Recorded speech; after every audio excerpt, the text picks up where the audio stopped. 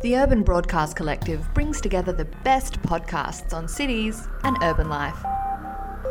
Subscribe to us on SoundCloud and Apple Podcasts.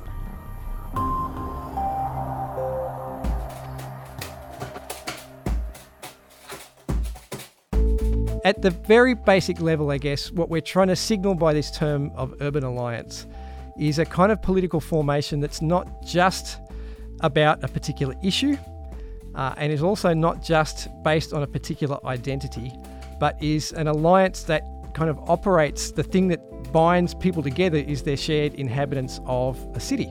So an urban alliance might actually bring together some of those issue-based and identity-based movements that operate in a city, but sort of say, well, hang on, we've got our own particular interests here, but maybe we also have a common interest because we're all in Sydney, or we're all in Barcelona, or wherever it might be. You're listening to City Road. I'm Sophie Webber. And I'm Isabel Napier from the Sydney Policy Lab. This is the first episode in a series about the democratic experiment. City Road and the Sydney Policy Lab are on a mission to find the spaces and places where democracy happens. Today we're investigating how people come together in cities and work to improve lives for themselves and their neighbours. We're talking about a phenomenon called urban alliances. They're new kinds of political movements that are emerging in cities around the world. We'll look at what they are and why they're important in a two-part episode. In the first, we're talking with Associate Professor Kurt Iveson. The urban alliances we'll learn about are not just flash-in-the-pan protests on the latest political bugbear. Rather, Kurt is focused on uncovering new democratic practices that last, and particularly those practices that flourished in the aftermath of protests such as the Arab Spring, Occupy, or the Umbrella Movement.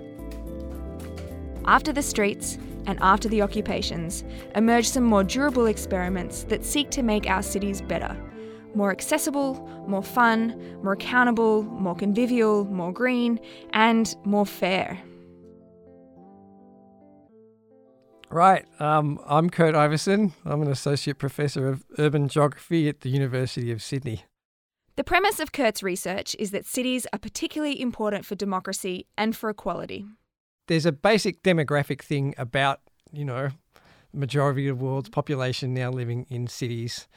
And as well as being a boring statistic, that's really important in the sense of the particular problems of everyday life in cities are now being experienced by so many billions of people around the planet. So just really basic questions of water, of food, of housing, of transport, they all take a very particular form in an urban environment.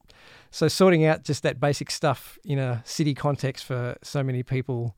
Cities are so important then because that's where we live and where we love, or where we try to live and love.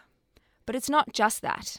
Feels to me as though the way that urban inhabitants are responding to those problems and trying to improvise new ways of sort of addressing those issues and answering those big questions are actually now sort of telling us something about what democracy actually is and what equality actually is. That the experiments that are going on around the planet in cities in forms of sort of citizen organising and action are actually, the latest in a long series of kind of mutations and experimentations in what those big questions of equality and democracy are and how we answer them. The story we tell ourselves about democracy mostly focuses on nation states. But for Kurt, and for these urban alliances, cities are still so important. There's something about the place of the city in those bigger processes of nationalisation and globalisation that still means it's absolutely crucial as a kind of test bed of these really basic fundamental questions in democracy, like who counts as a democratic subject and what are the rights and responsibilities of a citizen and how should a citizen participate in their own governance, and that the answers that emerge to those questions and the new answers that emerge sort of just keep emerging from these sort of urban struggles and urban contexts, not exclusively, but certainly really interestingly and importantly. These questions about who counts as a democratic subject and how we should participate in a democracy are being creatively reimagined in cities around the world. These reimaginings are called urban alliances. So those urban alliances are kind of alliances of different citizen civil society groups in any given city, maybe coming from community sector and from faith groups and from trade unions and neighbourhood associations, etc., who are coming together on the basis of their kind of shared inhabitants of a given city and saying that they have a set of common interests that they're going to try and pursue together, maybe through electoral politics, maybe through different forms of community and urban organising. So the project is kind of looking at the different ways that this organising is happening around the world, trying to tease out some lessons for when they've been most effective, when they're most powerful, but also, tease out some of the bigger conceptual implications of these movements for democracy itself and how we understand those questions of what democracy is and who participates in it and how they participate. Community organising is a term we often hear alongside urban alliances. Simply put, community organising gathers people with shared interests to take collective action to improve the world they live in. They often organise around issues such as housing, the environment, healthcare, immigration, and jobs. And when successful, they come up with imaginative solutions to problems that governments struggle to solve. Kurt talks about urban alliances taking different forms in different cities. Those alliances then are taking some pretty interesting and different forms around the world. Some of them are sort of latching onto much older forms of community organising, like those associated with a network called the Industrial Areas Foundation. And that foundation is kind of based on some principles that Saul Alinsky developed in the 20th century in the United States around community organising that, Barack Obama was most famously one of the exponents of that sort of model of organising. So in Sydney, in London, and in all sorts of places over the United States, we see IAF-style alliances that are always non-partisan in the sense that they don't get involved in electoral politics directly, but they try and bring together different elements of civil society like unions, churches and community groups into an alliance that can sort of put pressure back on the marketplace and on government. In other cities, like Barcelona, citizen platforms are somewhat looser than IAF-style organising. But these groups are getting involved in electoral politics. With the election of Ada Colau as mayor, who's associated with this Barcelona en Comú, Barcelona Altogether sort of citizen platform, they've actually got right stuck in to trying to sort of recapture City Hall, as it were, and connect up, being an insider in that space, with the social movements that they were participating in outside.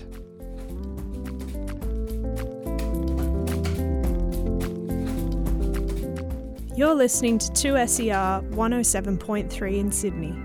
I'm Isabel Napier from the Sydney Policy Lab, and you're listening to this City Road series on the democratic experiment. In the next part of the discussion, Kurt talks about the global network of urban alliances. The impulse of the activist is the same as the impulse that I would have as a researcher, which is that if you're trying to do this thing in Sydney or you're trying to do it in Barcelona or Jakarta, then one of the first questions you're going to ask is, well, who's doing this somewhere else and how are they doing it? And so the networks become these really important spaces for learning and for the transfer of strategies and tactics and principles across distance.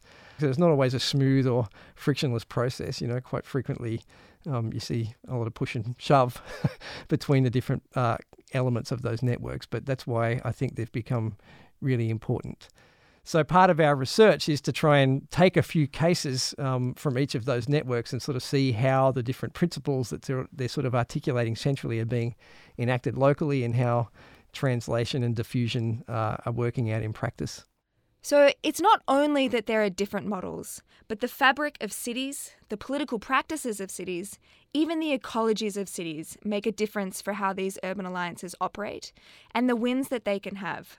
The geographies and socialities of Sydney matter for its urban organising, particularly the form of government that we have here, I guess, and the scale of governance. There's not an obvious target at the metropolitan scale. Lots of the urban infrastructures that people live with in Sydney are provided by the state government.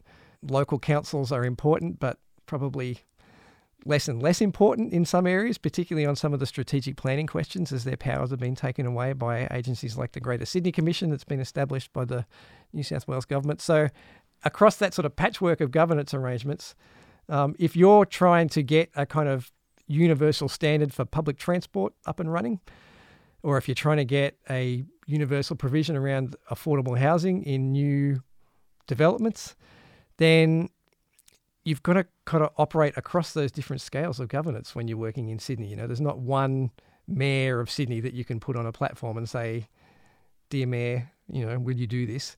There's potentially a housing minister who's not even got a seat in Sydney and is answerable to constituents from Sydney and beyond to what they're doing. There's local councils that might want to say yes, but not quite have the power to say yes. So, it's been difficult, say, taking an ask like that and figuring out where it is that we can get traction on it. And so we've sort of eventually ended up operating across those different scales, trying to work with local government, trying to work with the Greater Sydney Commission, work with the Housing Minister to try and get some commitments across those spaces. Every city has its own culture and history of doing politics. That any strategy of alliance building is going to have to be able to connect with. So again, looking at the research in Barcelona, for instance, there was a kind of long history, for instance, of, the neighbourhood and neighbourhood assemblies and neighbourhood organising being sort of built into politics in Barcelona. So when this idea of a kind of platform emerged, it really very strongly connected to that idea of the kind of localised assembly as its kind of constituent base, right? That the politicians who've been elected on that platform still every month go back out into the barrios and attend those neighbourhood meetings and are accountable to them. So what are those structures in Sydney that we're used to participating in? And, they are political parties that don't really think of themselves as being geographically organised. And they are other organisations like community centres and churches that maybe do think about themselves geographically, but much more locally than on a metropolitan scale. And then there are others like unions that, again, maybe think about themselves being based in the workplace rather than in the city. So trying even across our constituent partner organisations to develop a kind of what you might call urban consciousness that, we are coming together on the basis of our shared location in Sydney and trying to act on that has been a challenge as well. But the culture of politics and overlapping scales of governance haven't always worked in the favour of urban activists in Sydney. Part of our reason for doing the work is because we also, having been involved here in Sydney for several years, have a set of frustrations that we're trying to work through about the lack of power and the lack of success that we've had here in Sydney. We can point in the Urban Alliance space in Sydney to a few kind of, I guess, what we might call local or small scale wins on issues, but definitely haven't had that big citywide impact that we would really hope for. And so as much as when I've got my organiser hat on, you do end up going around, talking about, this great win that we had on, concession travel for asylum seekers in Sydney, which is a great win. And we want to talk it up. But with my research hat on, it's kind of like, well, it's a win, but it's not the kind of, changing the living wage kind of win that they had in London. In the future, part of what I hope that the research will do is at least contribute to that future by engaging with people who are practitioners in that space. And I think one really important role that we're hoping that this research will play is actually bringing together practitioners across those network boundaries that I was just talking about before. So, there is great networking going on within the Industrial Areas Foundation, within this Emergent Fearless Cities network, within the kind of Greenpeace Urban Revolution network, say, and even within regional alliances like some of those in Southeast Asia. But as we're going out there doing case study and fieldwork research with some of those groups, we've got built into the sort of final stages of the project a plan to bring representatives from each of our case study, partners here to Sydney to start actually exchanging stories with one another about what's working for them in their models and thinking about, what are the things that might be translatable across the networks. So I certainly think the intention of the research here is to make a contribution to that future and to try and make it like the one I just described a moment ago. Now, of course, you've got to have aspirations like that, and we all know the realities of doing this work is never going to be quite so easy, but it's certainly a kind of engaged research we hope that will get involved in those futures.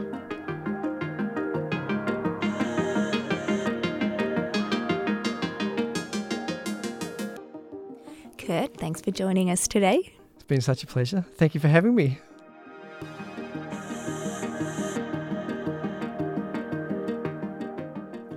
Hello everyone, Dallas Rogers here from City Road Podcast, and just a quick note about this partnership with the Sydney Policy Lab.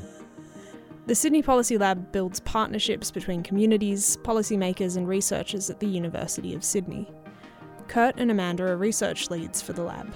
Together they're investigating how everyday urban issues become flashpoints in broader debates about cities, belonging and politics. With the support of the Henry Halloran Trust, they've travelled far and wide to see what urban alliances look like, how people are building power together in different cities, and what lessons in success can be shared across cities around the world. Up next, we'll keep exploring urban alliances with Kurt's collaborator, Dr. Amanda Tattersall.